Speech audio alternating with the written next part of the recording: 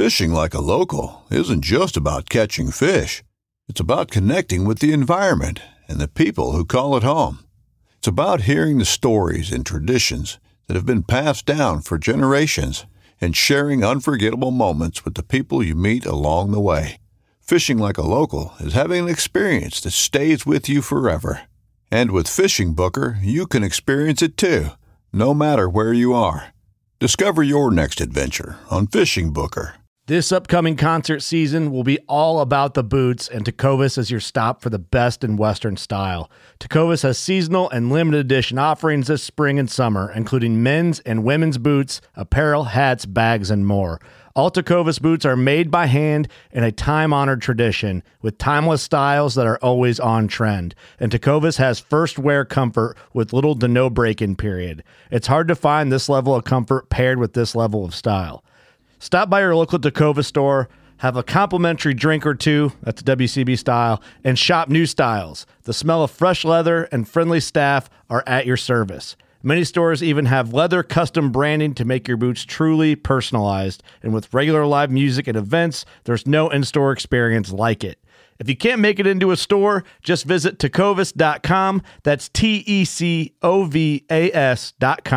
They offer free shipping on all boots, as well as free returns and exchanges, and ship right to your door. Go to tecovas.com and find your new favorite pair of boots today. So there's a reason why I started Blood Origins.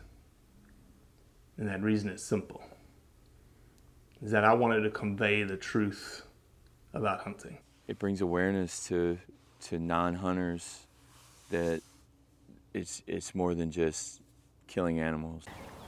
How do I start it? Brittany. My name. Does my hair look okay? It's fantastic. My name is Mike Axelrod. Start again. Yeah, I hated it too. Braxton, you said something in the car to me. You said that you were living on borrowed time. There's a perception around who hunters are, what we're supposed to be, and a feminist that works for a non-profit that is a hunter that has only eaten wild game for the last 20 years is likely not the thing that people think about when it comes to a hunter. I sound like you now, instead of like I'm in a hole. That's right. All right, well, let's start again. Right. And so we're sitting in North Carolina right now, near the border of Virginia, in a kitchen with...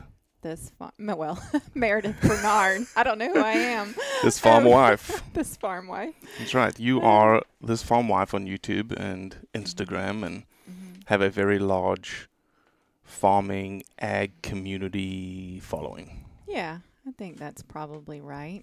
I draw in some more non-farmers probably on my YouTube channel, but it's still the majority farming or people that have at least been exposed to or had farming in their past or history and enjoy following along.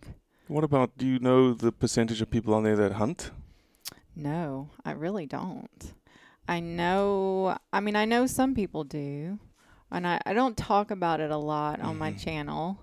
Do you get a bunch of hate when you put something up about hunting? I put up something last year about this time when dove season came in, and I didn't have a ton of negative comments, but there was enough for me to say, maybe that's not something I need to talk about a lot. But then again, I think this will be a good opportunity to share kind of my thoughts and feelings about hunting and why it is important to our family, and it's something we do and we're proud to do, and I'm proud that my children are growing up doing so. And that's why we're here, right? You have you're a non-hunter. Right. And you have a perspective on hunting that's shaped by the people in your life, as well as the farm life and the responsibility of life and ethics tied to kids being outdoors and learning responsibility of gun safety, of wildlife populations, conservation, whatnots. And that perspective to us as a hunting community, to us as our project, is probably more valuable than a hunter telling a non-hunting community why hunting is okay. Right. Yeah, that makes sense. Sometimes it helps to hear it from a different perspective. And hopefully that'll have some merit. Oh, no, it certainly has merit. And what you said last night, we filmed your non-hunter perspective last night, and then you promptly fed us steaks with butter. That's what you're known for. And Jesse, the cameraman, demolished 2 T-bones. 2 T-bones. That was impressive. We offered him the scraps as well, but he refused to eat the scraps. So we're sitting here in the kitchen in which we ate that supper last night. So, no, I really, I want to just say thank you to you for, being forthright in allowing us to do this, because a lot of people would look at, say, for instance, your community, and you're making money from it, and it's part of now your business. Right. And you would be completely okay saying to me, Robbie, I love what you're doing. I think it's important, but I'm not getting involved. Yeah, I could have said that. I'm glad I didn't. I think what you're doing is important, and I love the way, after I saw some of your videos and how you go about sharing your stories, the 2 of y'all working together, do an amazing job of truly putting it out there as a story and making it, relatable and sharing all facets of hunters. And I watched some of your other videos with some other women, and that, everybody does things different. Correct. And that's what I love. And that's what I love about storytelling too, is not only the differences, but finding the commonalities, because I just think everybody's story kind of relates in some way. Oh, no, there's definitely a connected thread between everyone's story. I think so. That's what I love about storytelling. I mean, I consider myself a storyteller too. So what elements, one of the things we touched on yesterday was this idea of perceptions, misconceptions, right, and how agriculture and hunting really, we're in the same boat. There is these conceptions, these perceptions and misconceptions around agriculture, and there's perceptions and misconceptions around hunting, and that's essentially what this whole project is about, is changing those perceptions, changing the misconceptions. And essentially that's what you're doing too. You're saying, this is what farm life is like. Yeah, exactly. This is what it's actually like.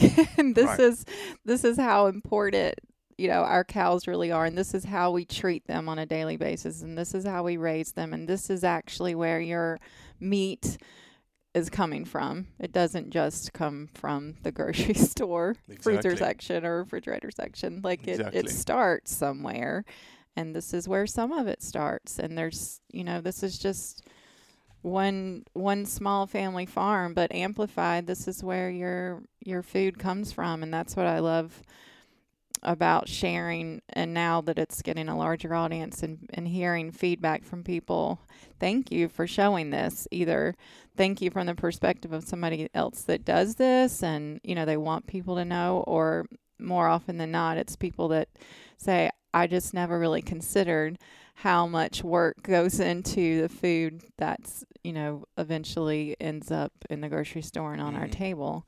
And it just it makes it more personal, I think. And people realize there's people behind their food.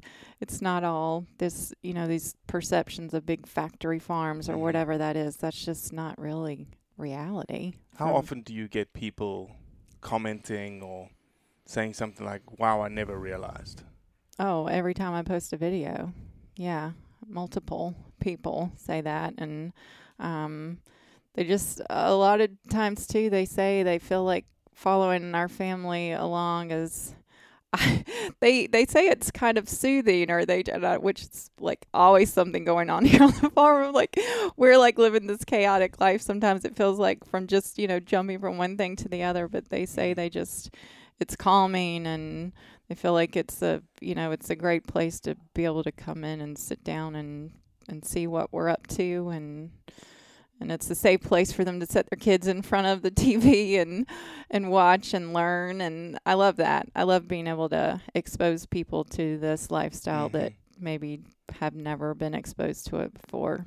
So. And that lifestyle is actually, there are connections to hunting all throughout your day, all throughout the different seasons, right? Your kids hunt. Right. My kids hunt, especially my son. My daughter's really wanting to get into it more this year. Yeah, he's 12 now. He's been hunting since he was 6. He's killed turkey. He's killed deer. He's Can He's Coyote. done coyote. He just got his first coyote, and that was a big deal. Coyote around here are just more and more plentiful, and that is a threat to our baby calves. So you're completely okay with predator control? Yes, we appreciate that, and we do. I mean, that's why my husband, he's often seen in videos with a sidearm on or his rifle and his tractor, and some people are like, why does he need that? Well, because you can't kill something if you don't have it with you. And I mean, that's typically, that's the biggest reason he carries all the time, is in case he sees a coyote, because coyote are not welcome here. They are predators, and there's really nothing else in the area that controls their population. You know, another animal in the ecosystem around here that's going to actually help control their 100%. population. And then they can breed with wild dogs, and then we get these coy dogs, and those can be really bad and packed together too. So that helps protect our calves, and like I said too, it also helps protect fawns. And you know, we do our best to keep the wildlife, all the wildlife on our farm, healthy and thriving and controlled to an extent as well, because we do raise some crops, and deer can be vicious on soybeans and corn too. We always plant a little extra on the edges, and we plant bird plots. And for quail, we're starting to see a little more quail come back. That's and awesome. They were almost I mean, you just never saw them. We've seen more this year than we have in years, so that's exciting. So you have a deer club. There's Yes. a hunting lease on your property. That's right. Yeah, we lease the land to a group of 10 to 12 hunters, and that helps in several ways. It helps pay our taxes on the land, and it helps with that control, that population control. And they're just a really good group of guys. We talked about this as well. There's understood and stated and non-stated rules. You know, they're very ethical. Everything's done ethically and legally here. And I'm not paying you to say this, right? no, you're not. No, you're not. No, I got beef jerky. That's right. Wow, that's a great payment right there. It works. And a t-shirt. No, it works. Just being able to get my voice out there and share our story is payment enough. But yeah, that group of guys has been really beneficial. And I mean, they're more like family now than anything too. And it just is nice having them out and about on the farm different times a year, whether it's, because I mean, there's different seasons. They're here in the spring turkey hunting, and then they're here in the summer kind of, you know, they go around and they have work days where they come up and help, you know, with fallen trees, and then their eyes on the farm, because we have a sizable amount of land, and they help keep eyes on things and let us know if fences are down or cows are out or they're seeing something, you know, that needs attention that maybe we've missed. So it's really been a really good relationship and good thing for us. So I want to get a little bit into the perceptions, especially around hunting. Okay. And the perceptions of hunting to a non-hunter. And they obviously are going to be formed by what you see, how you interact with hunters, what interactions you've had with hunters, what negative or positive interactions you've had. So your hunters that you interact with, they shoot anything that walks, right? Wrong. No, that's not allowed. There's definitely there's size limits, there's limits on does, and there's limits on bucks. Of course, that's, you know, that's law. But you know, there's stipulations within the hunting club rules, because they have a full set of rules and bylaws that they follow, and as far as size and letting little bucks walk and get bigger, and you know, I mean, we'd love for them to shoot as many does as they're allowed legally, and especially, you know, if they're older, they just need to be harvested. Yeah. So the deer that they do harvest, they just shoot them, leave them in the field. The bucks, they cut the head off and they leave everything in the field, right? No, not at all. And those people that do that, that's been known to happen around here, not with our guys, but that is very much frowned upon, that kind of thing. No night hunting, nothing illegal like that. No spotlighting and Would you call that hunting? No, I would call that poaching, right? Right, 100%. Yeah, not cool. No, they everything is taken out and cleaned and gutted and I mean, they all eat the meat. A lot of the hunters, that's like what they have in their freezer. Some of them buy some beef from us too, but the majority of them eat their venison all year long, and we do some of that too. We eat some too. My husband doesn't hunt as much as he did growing up, but now that my son's into it, of course, when he gets one, that's one thing that I love, is the pride he has in what he's done, and being able to cook and prepare that meat for our family and put it on the table and see the pride he has in knowing that he actually provided supper for his family. That I love that. I love that, and you can see it beaming in his eyes. I right? know, yeah. And I've learned. I've never eaten rabbit or squirrel, but I've now cooked it and fried it, and it's good stuff.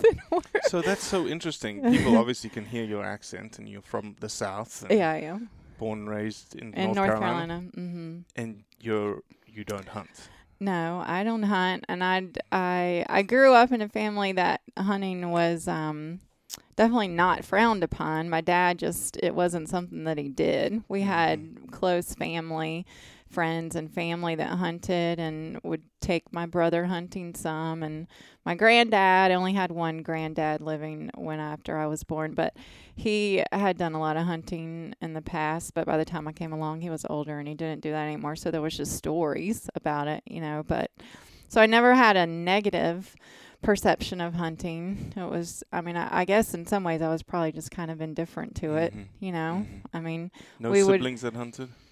I did have a younger brother, and he hunted some. Okay. He and I remember it was more. He spent a lot of time in an old deer blind. It was called Sam's Place, and it was kind of a neat thing near our house. And he spent time there and did that. But I don't remember him ever actually, killing very many. And we would eat some venison that we got from our neighbor and cook it and loved it. But yeah, it just wasn't a big part of my growing up. Yeah, it's fascinating that there's, people have, again, perceptions around people in the South, redneck. Oh, yeah. Have to be a hunter. Right. Yeah. I mean, there's plenty of those. We're pretty redneck in some ways. We're sitting here looking at a mattress on my porch. That's very true. We tried to keep that out of the shot last night, yeah. I didn't get taken off. We've been changing things up here. But yeah, I guess we don't all fit into that mold. Oh, exactly. Yeah. And I think that's the key, is that there's generalizations, and generalizations occur in hunting, that there's this mold, there's this Hollywoodified version of what a hunter's supposed to be. Redneck, shoots everything, leaves deer wanting in the field, just cuts off the head. Spotlighting. Right. Those are all things that are monikered with a hunter. And it's all of those things are wrong. Right. But it's the same situation you're in. Right. There's the moniker of what a farmer's supposed to be. Exactly. He's a polluter of the environment. Doesn't take care of the land. He raises cows and he makes a bunch of money. Right. Yeah, that's so laughable as a farmer and a rancher, because all of that is not true, right down to a lot of money. It's a lot of work, and everything that we do here centers around the health and the well-being and the welfare of the animals we raise. Our animals come before us every day. They get fed and they get taken care of, and there's not a day off. And everything revolves around their health and well-being. And we take a lot of pride in raising healthy cattle that's going to be nutritious for anyone that eats it. And that includes ourselves. We eat our own beef as well. So, it's not in our advantage to not do the very best we can by our cattle. And that's why I don't understand sometimes that people would think, like, a farmer and a rancher it's in their best interest to keep their animals' best interest at heart and to do, to treat them correctly and treat the sick and keep them healthy and fed and watered and fresh water. And we do that. We fenced out our streams a few years ago. We did a whole conservation program and had new waters installed. So there's they don't freeze waters that are out there for all the cattle. And, like I said, too, that helps. That's there for wildlife, too. So it's really, it all really marries together. You talked about yesterday that farming wasn't about living. It wasn't we don't necessarily, it's not about making a living, it's making a life. That's what my husband always says. He says a lot of days it doesn't seem like we're making a living. We're just scraping by. Yeah. But it's more of a life and a lifestyle, and that's really what's beautiful about it.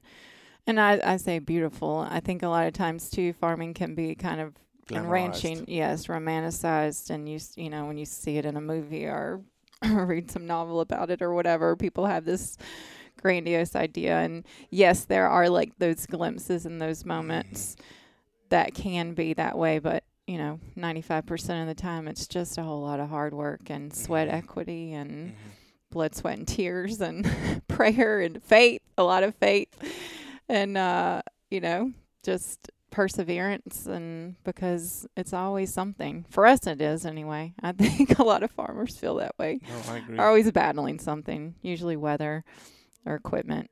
Yeah. Or help. Yeah. Yesterday we talked about, obviously you weren't raised a hunter, but you're also not raised a farmer. No, that's right. And we talked about farming. You mentioned that farming is in your blood, and then you corrected yourself and you go, no, it's not in my blood. But I said, no, I think that farming is actually in your blood, and it's quite a tie into, obviously, one of our lines in our project is it's in the blood. You know, it's that thing that's a part of you, whether or not genetically. Now, genetically, I think the same as hunting. Genetically, we all came from hunting. That's right. Genetically, we also all came from gathering. Right. That's right. Yeah. Probably some sort of, and then when the agricultural revolution occurred and, making crops and farming and tilling the land and making something off the land, that's part of everyone. That's why we're here today. Right. That's right. So that those two things, definitely marry together. But, people like you, for instance, non-hunter, can become a hunter. Right. And hunting, even then, would be in your blood. Yeah. But not DNA, genetically, it came from my father or my grandfather. You're just a late adult onset hunter. Right. You're essentially a late adult onset farmer. Yes, I am. That's what I am. Yeah, because I did. I married into farming, and I did have a grandfather. My grandfather was a potato farmer, but by the time I came along, the farm was no more. So I guess there is a piece of that literally in my blood, but I was not exposed to that lifestyle at all growing up. And, it's just kind of funny. And I think some people, even, some of my family just can't believe how I've kind of just moved right into this and really taken it by the horns. And well, that was a pun, but it was a pretty good one. I like puns. Anyway, I digress. I'm chasing squirrels. But how I just kind of really dove into it, and then I quit my corporate job 6 years ago. And so when I came home and started working day to day, truly right beside my husband, the things that I've learned and the things that I'm doing, I never dreamed I'd have my own big tractor and be dragging a big rake around doing hay and helping feed and really trying to learn the ins and outs. And I want to. I want to, and he's willing to teach me, and hopefully the kids seeing that and being involved in that too will, they're learning. I know they're learning. They're learning things every day, and that's another thing I love about this. Well, that's the lifestyle. Meaning, right? Yep. The meaning and the why behind what you do every day. Yep. The next generation. Yeah. Keeping it going. And And that being said, we don't have this thing where we tell our kids, you know, you have to stay here. You have to keep the farm going. If they choose to, that will be awesome. I don't want them to leave. But if they choose not to, that's fine too. We want, of course we want our kids to do what God put them here to do, whatever that is. But I do believe that the lessons they're learning here are lessons that they'll be able to take with them, whatever they do, wherever they go in life, and hopefully be for the better. I think so. No, I agree. There's, just growing up out here, growing up in the outdoors, being really exposed to anything, right? Yeah, lots of exposure. That's what their preschool teacher told me too. You can tell they've been exposed to a lot. They would say things, about the animals and things they would see. I was like, yeah, but I don't regret that. But how awesome to be exposed to the responsibility of life and, like we talked about yesterday, the circle of life. Yeah, truly the circle of life, and that's what they see. We see it from babies. We're getting ready to start calving in October, and that's really my favorite time of year. So we'll have calves hitting the ground, but inevitably there's problems, there's issues, like, we'll end up with a bottle calf. Mama won't make it, or mama won't take it, or whatever. And then there's that responsibility, and they're out there feeding the bottle calf 2 to 3 times a day. And then we had an old milk cow that we had as a nurse cow, and she had gotten really old, but she was one of the exceptions that we said would get to stay here, live her whole life, because she'd been really good to us. So we fed her and kept her going, and she recently passed, and I think I had a harder time with that than even the kids. It does hurt. Like, it always hurts to lose an animal. So talk about that sadness, because that sadness is also inherent to hunting. That right. When we pull the trigger, yeah, there is an inherent sadness to what you've just done. Yeah. Okay. I'm kind of interested to hear more about that too. I think, as somebody who I truly support hunting, I have no problem with it, but that's part of I don't know that I could actually pull a trigger on a deer. Now I can shoot a dove. I did that, but there's something about, I don't know that I could. And do you think that is because of Bambi? No, I don't know. I don't know about Bambi, but just the idea of taking a life. But you're okay knowing, I'm purposely poking here, right? Yeah. You're okay knowing that a beef cow left your facility and went and got killed, and then ends up as meat on the plate. Yeah, I am, and I'm not going to say that doesn't always bother me either. There's always, it is. When we load them on the trailer and we take them and unload them, or they leave, especially if there's some that I've actually gotten kind of attached to. I try not to name them, but sometimes we do. There's favorites. I'm like, oh, I don't know. But yeah, it's just something I realized that this is, you just have to, I find a way to separate it. Of course. It's part of the life cycle. Yeah, it is. That's why they're being raised. We know that we've done our best with them while they were here. And that's what provides for our family. So when I look at it like that, and I guess, if I turn that around, it's much the same for a hunter. Well, it is, because I think my grandfather, he wrote it down, and he never said it to me because I never got to experience hunting with him, but he said that if you didn't experience sadness, and there'll be a lot of people listening to this and go, well, I've never experienced sadness, and I'd question that, because I think you have, even maybe for a fraction of a second, as you walk up to the animal, or you've had a shot and that animal, maybe your shot was wrong, and that happens also, let's be honest. Sometimes shooting goes wrong, and you have to do a follow-up shot, and in that moment of that animal kicking, that hits you somewhere inside. And the vegans will talk about that being your moral fiber, your moral ethic, and I agree that is your moral fiber, that is your moral ethic. But in our sense, we know that what we're trying to do, one, we want to be as ethical as possible in the taking of that life, because we understand the responsibility of what we're doing. Right. But there's multifacets behind that act, and you may be, as a hunter, may not be purposely shooting that doe for management. You may be. Mm-hmm. You may not be purposely shooting that doe for meat. Right. You may be. Maybe. Mm-hmm. But there's nobody's going out there, or very, very few people are going out there and putting wanton slaughter Right. to wildlife. And because that's not happening, Mm-hmm. there is no inherent, the way that I see it, there's no inherent joy Mm-hmm. in the act of killing. Right. And so there's rather, when you pull that trigger, you're elated because you've accomplished this thing that is hunting. And don't get me wrong, the finality of hunting Mm-hmm. is killing something. Right. And that's the crux of where every single rhetoric, every single perception, every single misconception falls right there. Mm. Yeah.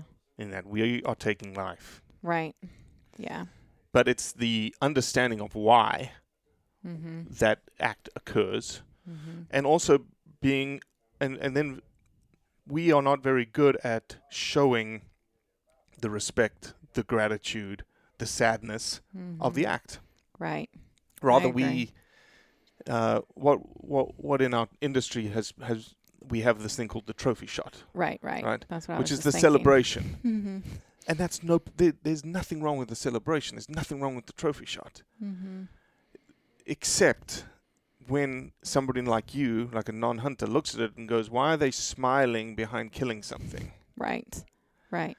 Yeah. Instead, if you had given the whole story, Right. Exactly. what happened, the storytelling aspect of it, just like you're Mhm. doing for farm life, Right. the storytelling aspect of this is what happened, this is the result, Mm-hmm. here's the meat on our plate, Mm-hmm. here's the management objective in terms of the habitats. Mm-hmm. Those are the things that we tend to forget because It's not shared. it's not shared. Well, It's just not out there. those stories are not being shared. That's right. Right. Right. But you are.